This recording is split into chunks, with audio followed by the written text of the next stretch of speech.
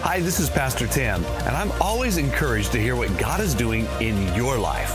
Now, if you have a story or a testimony to share regarding a miracle, please let me know at story@citylifefw.org. That's story@citylifefw.org. Hey, I'm looking forward to hearing your personal story soon.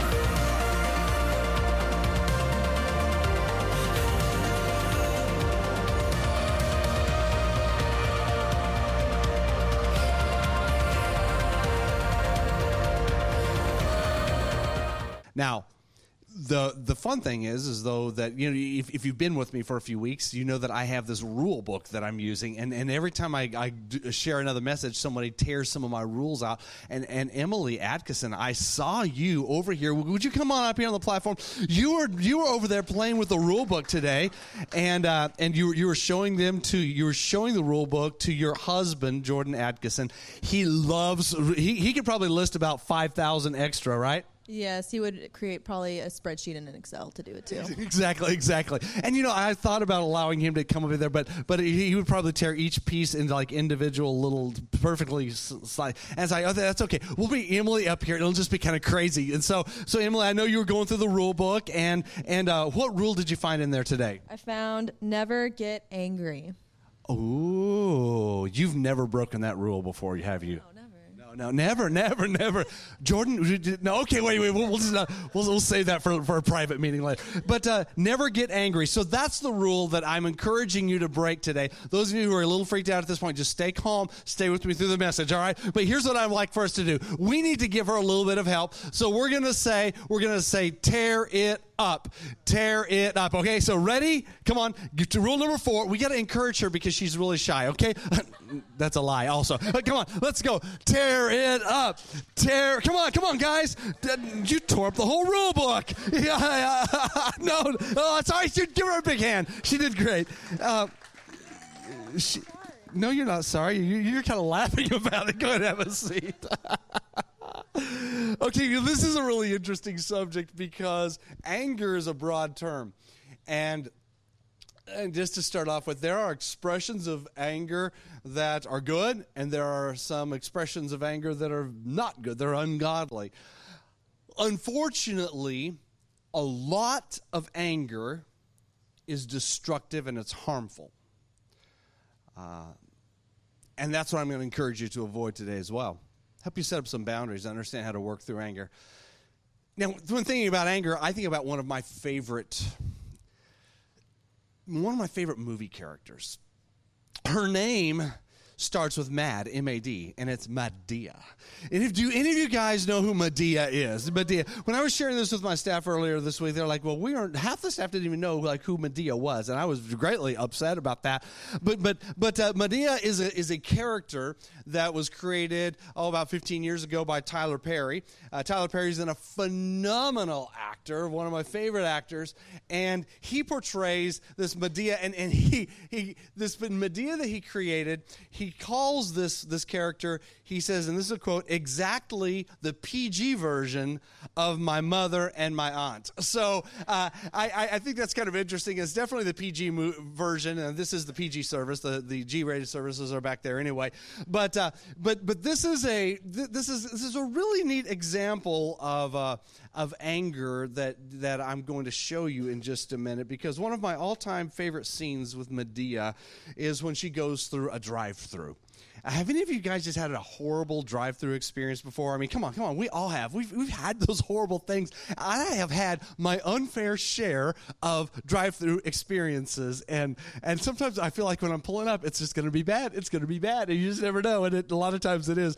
Sometimes it's great, but this little drive-through episode of Madea has to be probably my favorite of all of Madea's many, many, many outbursts that are recorded in the movies. And I want us to take a look at Madea at the drive-through and learn about what not to do when we get angry. Take a look at it. All right, now let's be honest. There's a little bit of Madea in all of us, isn't there?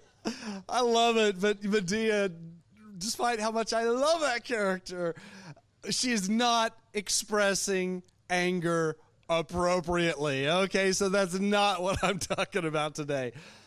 But because of crazy outbursts of anger, there's this popular notion today that says never get angry. Because after all, we're all civilized and professional, right? But I'm arguing that we need to break that rule. But there's a right and a wrong way to break it. And I'm going to take it to Jesus. It all starts with Jesus, what Jesus says. And Jesus brought us this contrast between what he calls what the thief or hell, Satan, comes to bring us, and then what he came to bring us. And Jesus says this in John 10:10. Take a look at the contrast. He says, the thief comes, that's hell, that's Satan. He comes only to steal, kill, and destroy. Now that makes God upset, all right? That does, all right? But Jesus says, but I have come that you may have life and have it to the full. So what I do is I choose to focus on the life thing, and where there's life, there's energy, there's purpose, and there's passion. You know, passionless Christianity, I don't think that's even something that exists. I think passionless Christianity is a myth because those two words shouldn't even go together. Because if you're a Jesus person, there should be some passion in you. And that's all I wanted to say this. It's time to live, and your passion counts because God put it there. See, a passionless person is basically a dead person. Someone who's been, it's a victim of theft, death, and destruction, And I don't want to live this life just to exist. I want to do what John 10:10 says and live life to its fullest. I want life to exude from me. And a healthy way or a healthy part of exuding life as a follower of Jesus is actually anger. Of course, most of us believe that anger is all wrong. And some of you even feel like you are spiritually unfit because you've been angry. And God is angry at you now, and you're disappointed with yourself. We're going to talk about this today because that's not always the case. But I want to make one thing crystal clear right here. Here it is. It is okay to break the rule, never get angry. As long as you don't lose control. See, it's not okay to be destructive. It's not okay to verbally brutalize someone. It's not okay to physically injure someone out of anger. Yet on the other hand, nor am I recommending that you take your passion and you just stuff it down inside and then you suffocate other people with silence and sarcasm. That's not right either. Honestly, it's not wrong for your emotional temperature to rise from time to time. In fact, there are occasions when you should feel anger. In fact, here's a shocker. Anger, some of you are going to be shocked at this, anger is a gift from God. How do I know it's a gift from God? It's because it flows from God's nature. And anyway, anger actually flows from God's nature. It flows from his holiness, and it flows from his love. See, here's the deal. Whenever God observes the destructive nature of sin, he just gets mad. He doesn't like that because he doesn't like his creation being destroyed. He loves you and he loves us. And it's God's concern for justice. It's God's concern for righteousness that's at work. So anger is a logical response, and you're going to see it today how it even played out in the life of Jesus. So, but if it's part of the nature of God, just part. Now, some people see it as that's all God is. God's just one of this big angry thing, and that's ridiculous. That is so ridiculous. It's just a portion of the character of God. It is a portion of our characters as well because we're made in his image. It's logical that we will also express passion regarding justice and righteousness.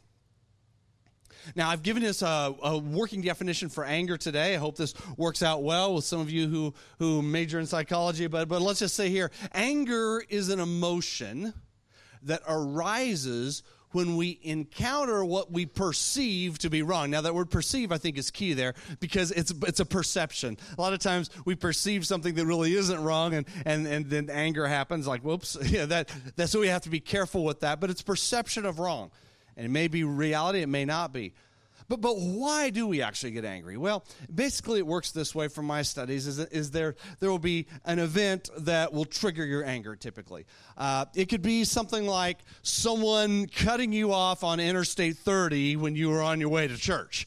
And you just like, wait, you're like, I am on my way to church. And then you feel like pulling a Medea, and then you start trying to stay calm. But this adrenaline, almost like what we saw on the screens, adrenaline starts rushing through your body. Your heart rate increases. Your blood pressure rises, and you feel like reacting in these crazy ways, and all these ideas start rushing through your mind of ways that you can act out, right? And if it's not under control, you pull a Medea. And that's the danger. It's getting it under control. I found this scientific survey regarding anger in men. I couldn't find one for women, but I was a scientific study. But I did find this one. And here are the things that make men angry. Supposedly, disrespect is right at the top, followed by injustice, followed by dishonesty, followed by other drivers. And then personal failures. Look at that. I mean, that's huge. 10% are angry at themselves. And then hypocrisy. But I look at that first one, I think, wow, that so it would be perceived disrespect.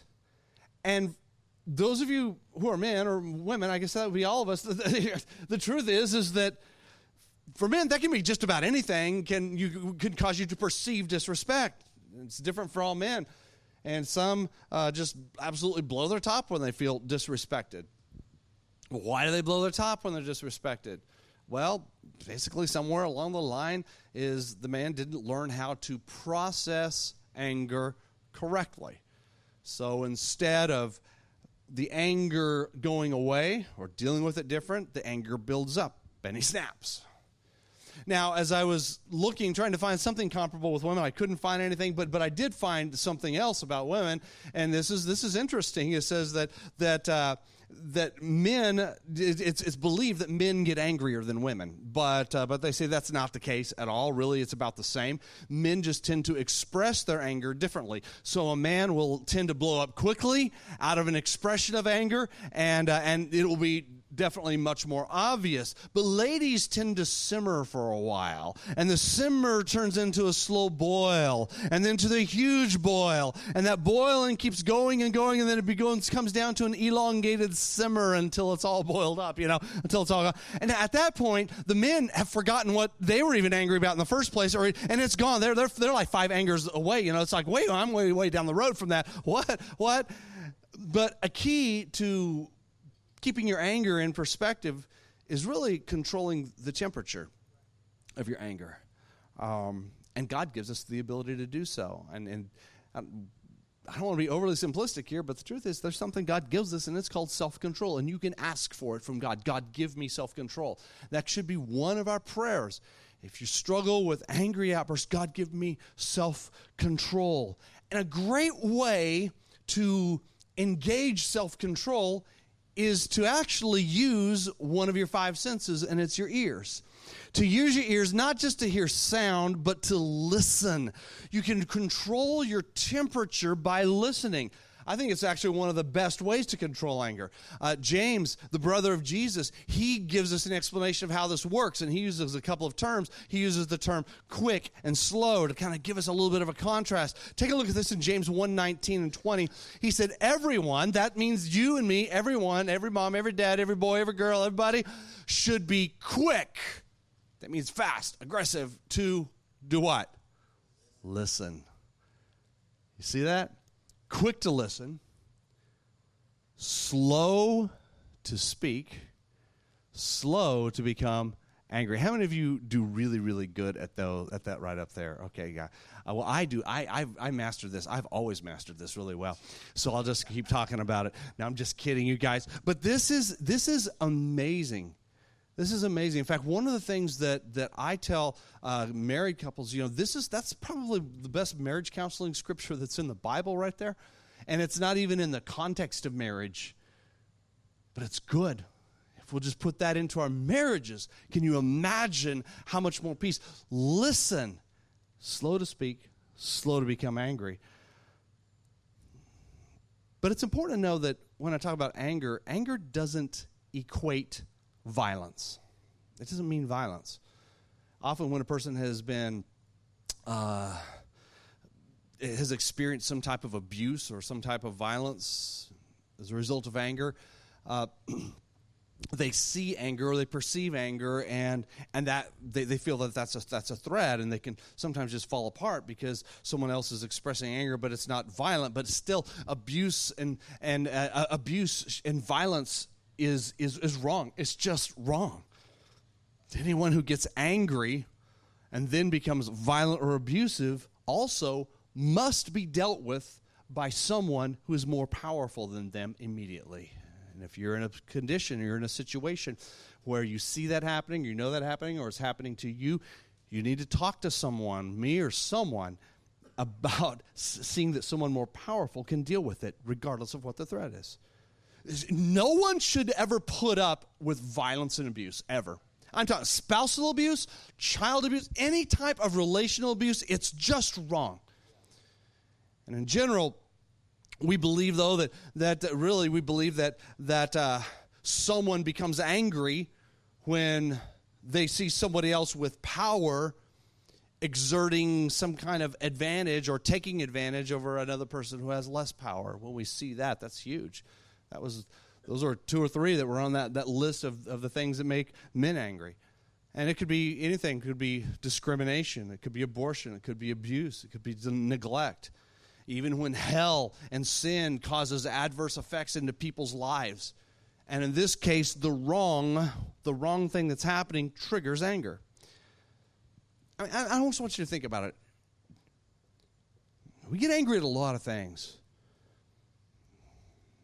We get angry when little things happen, and there's a lot of them are just perceptions, and it's not even a reality. But we get angry at so many things. But shouldn't we be angry about defenseless unborn babies who are killed?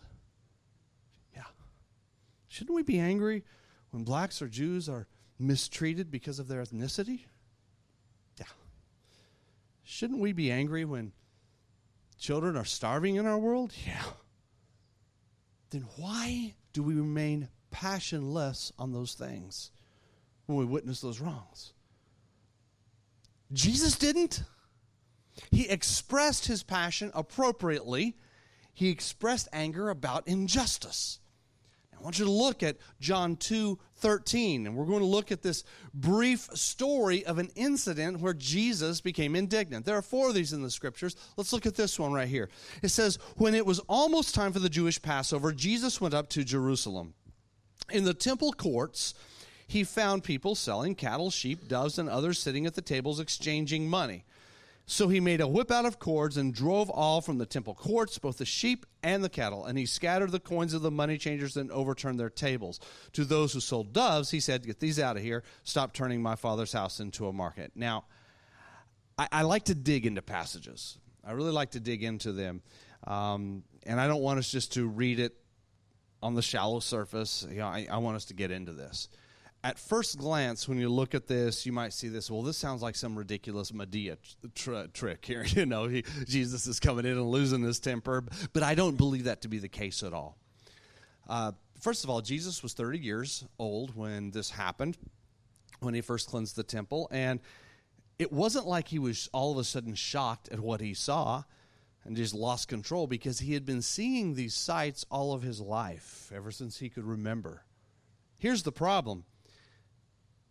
The problem that was happening is the Jewish religious leaders were teaching that only clean money, only a certain kind of money, clean money, which was the Jewish type of money, could be allowed to purchase the animals for sacrifice. Now, it was totally legit, even from the law of Moses, it was totally legitimate. It was just fine that you could purchase your sacrifice, because that's in the scriptures. But what the religious legalists did is they decided to make it more complicated and saying, well, you can only purchase it with clean money. But at the Passover, people are coming from all these different countries that they don't have the Jewish money.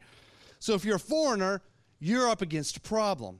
So the simple and the fair selling of animals for sacrifice was not actually the problem. The problem was that these money changers were causing these absolutely ridiculous exchange rates to happen, and they were just at the mercy, the people who came, they were just at the mercy of the money exchangers. And plus the price they were putting on the animals were extreme. In other words, it is one of the worst cases of price gouging you could imagine. I remember on September 11th, 2001, after the terrorist attacks on the Pentagon and the World Trade Center, immediately gas stations began raising money. They raised a lot of money. They began raising prices. And gas was typically around $1.75 a gallon. But as people panicked, they began lining up at gas stations. And some gas station owners said, this is a great opportunity for us. Well, for me, unfortunately, that just happened to be the day my tank was on E. I mean, my it's just like right on E, right at the very end. And I didn't even know how much gas I had left. I had a plan that morning, like I'll just get some gas on the way home. Well, that kind of blew that whole idea. And so I clearly recall going to the gas station, and I had to sit in line for about 30 minutes because I had an event to go to, a city prayer meeting. I had to go home and change, and I needed gas, and so I had to sit there, and I paid $5.75 a gallon. And I bought myself 3 gallons of gas. I wasn't going to fill up like all the other people, take a loan for that. And the truth is, I felt violated. It was wrong. It was price gouging. I didn't drive my car into the gas station or anything like that.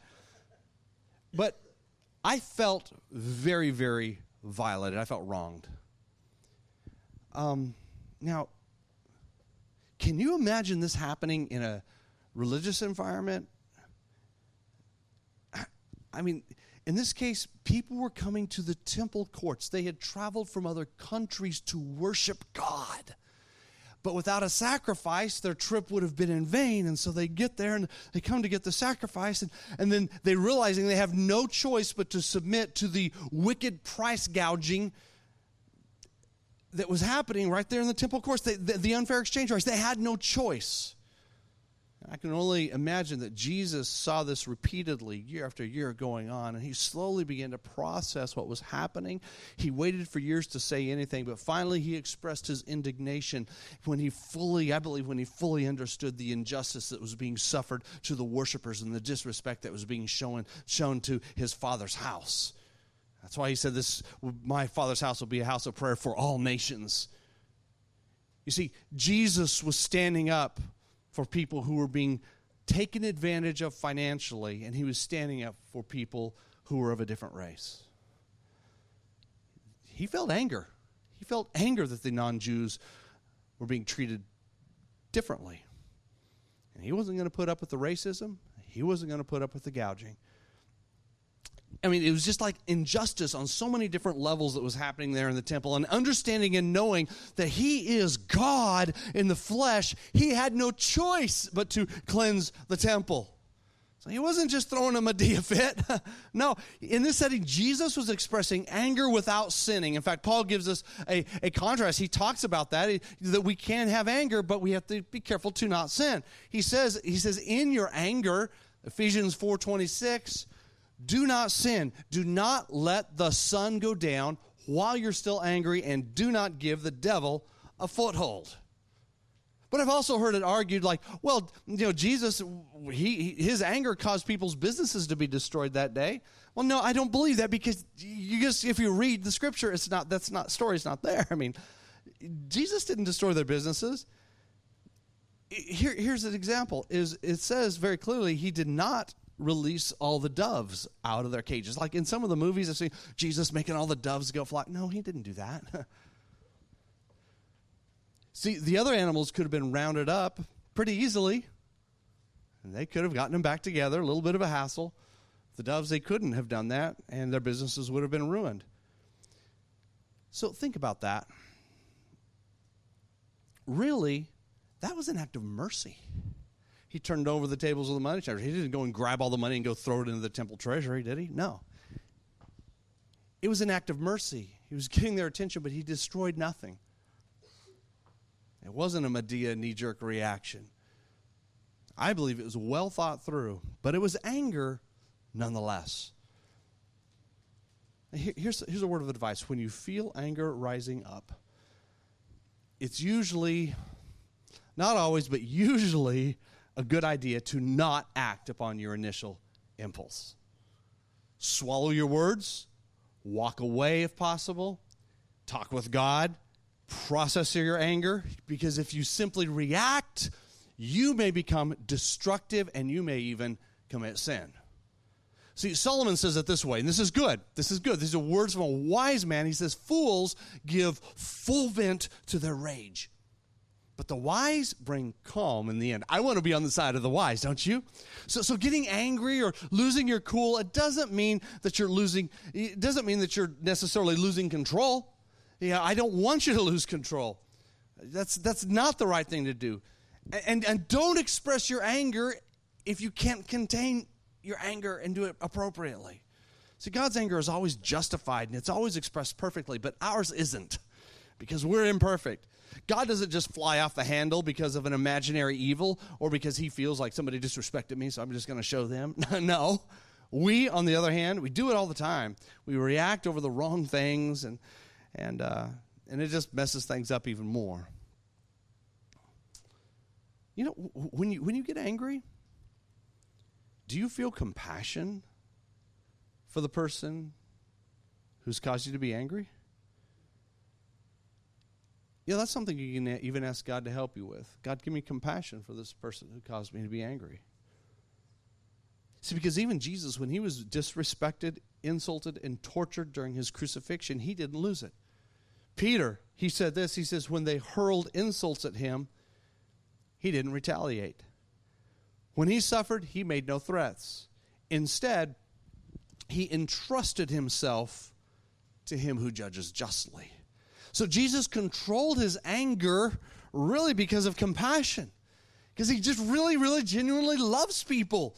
So instead of retaliating against the people who were disrespecting him and were crucifying him and mocking him, what Jesus did is he entrusted himself to the Father who will right all wrongs.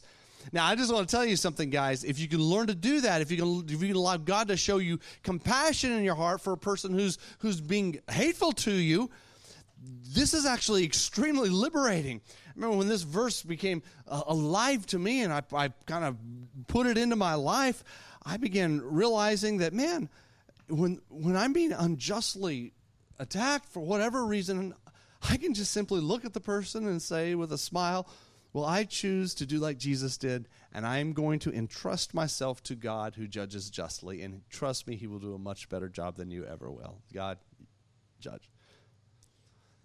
And you can do that with a pure heart. And every time I've done that, people just kind of look at me and they're like, okay, well, I don't know what to do now. So, but in genuine compassion, you can do that. The attack will usually end. And if you feel compassion for that person who's wronging you, the truth is it's really very simple to do. It's not an outburst against them either. So when we get angry, I'm saying we cannot lose control, guys, ladies. As a follower of Jesus, instead we need to let his passion flow through us. Our anger is actually at the very heart of who we are. I mean, tell me what you're angry about, and I'll tell you what's important to you. As you continue to grow in your Christian maturity, as you continue to walk down the believer's path, I encourage you to allow your anger to focus upon injustice. Let your anger focus upon hatred and selfishness and abuse. And if you have the passion and the life of Jesus flowing through your veins, then you can really live. That's why I say it's time to live, and you can let your passion count. I'm not asking you to be ugly. I'm certainly not telling you to be hateful at all. I am asking you to let the passion of Jesus' heart be manifest in you.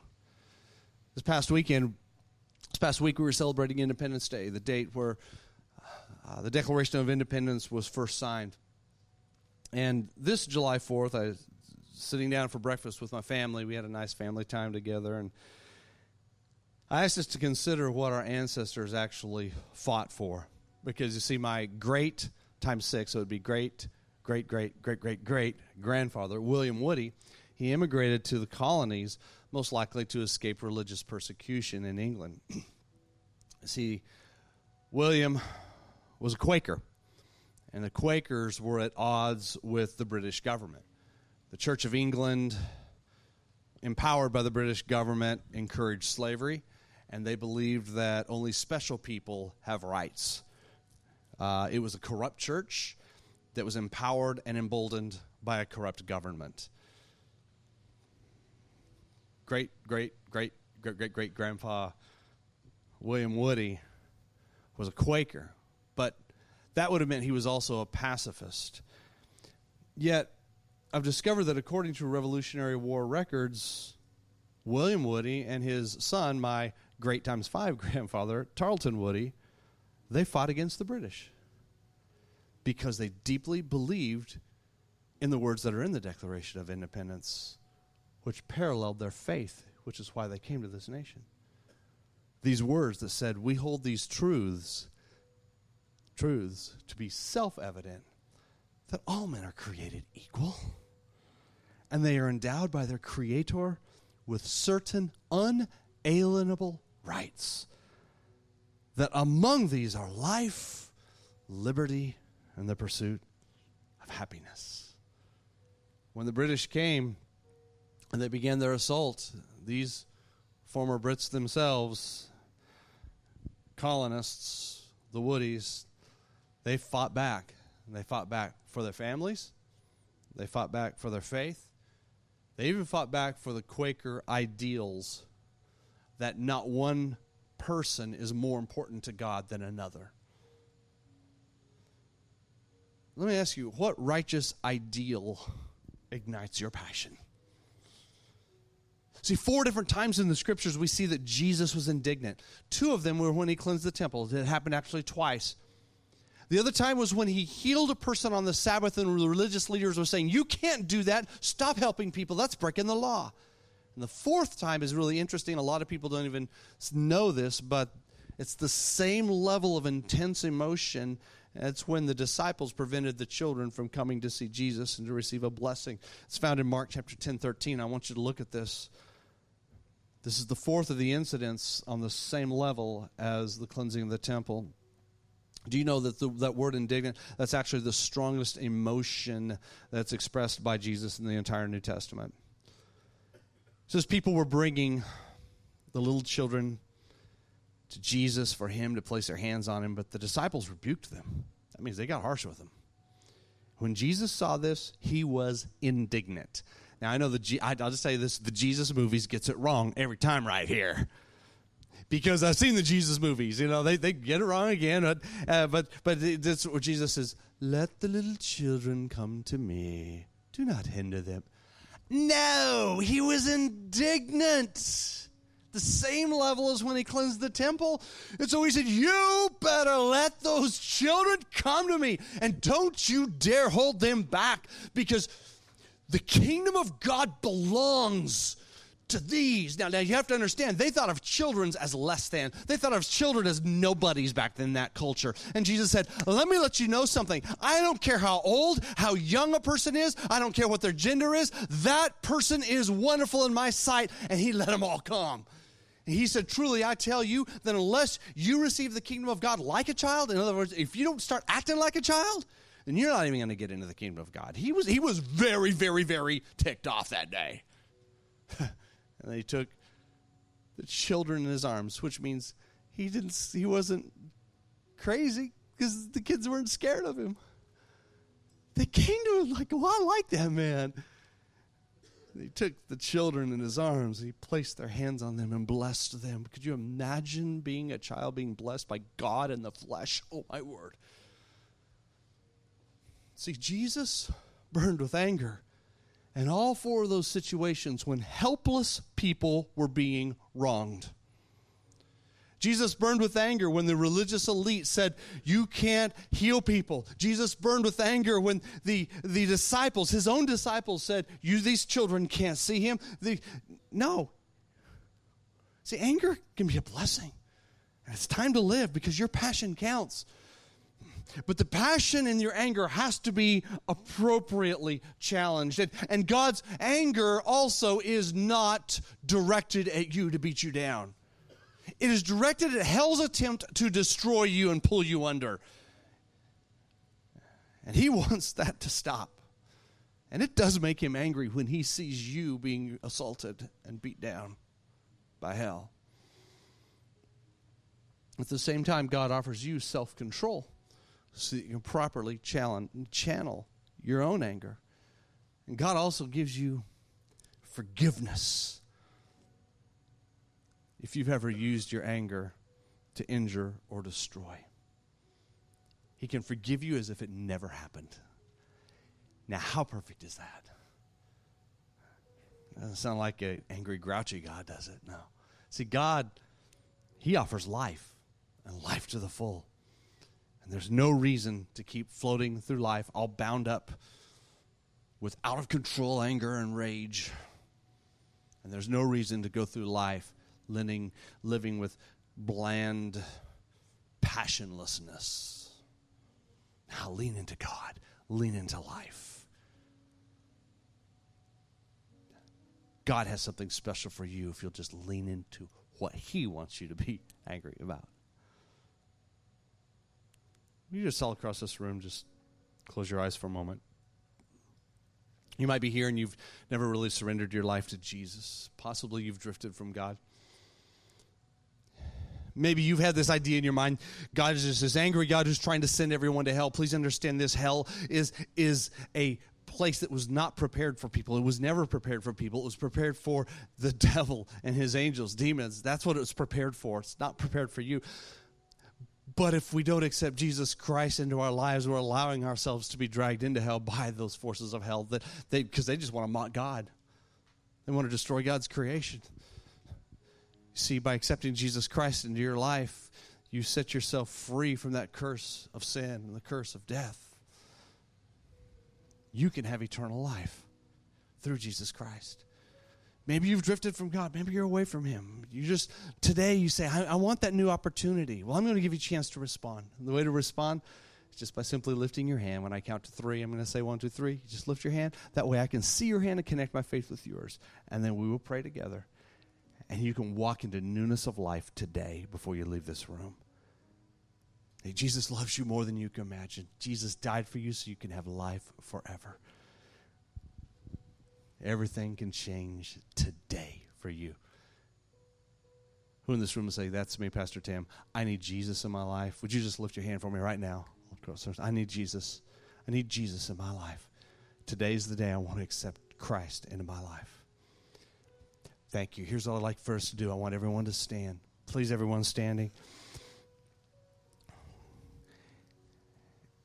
I would like for you to pray these words in faith with me all across this room. If you lifted your hand, I want you to pray this prayer in faith, asking Jesus Christ to be the Lord of your life.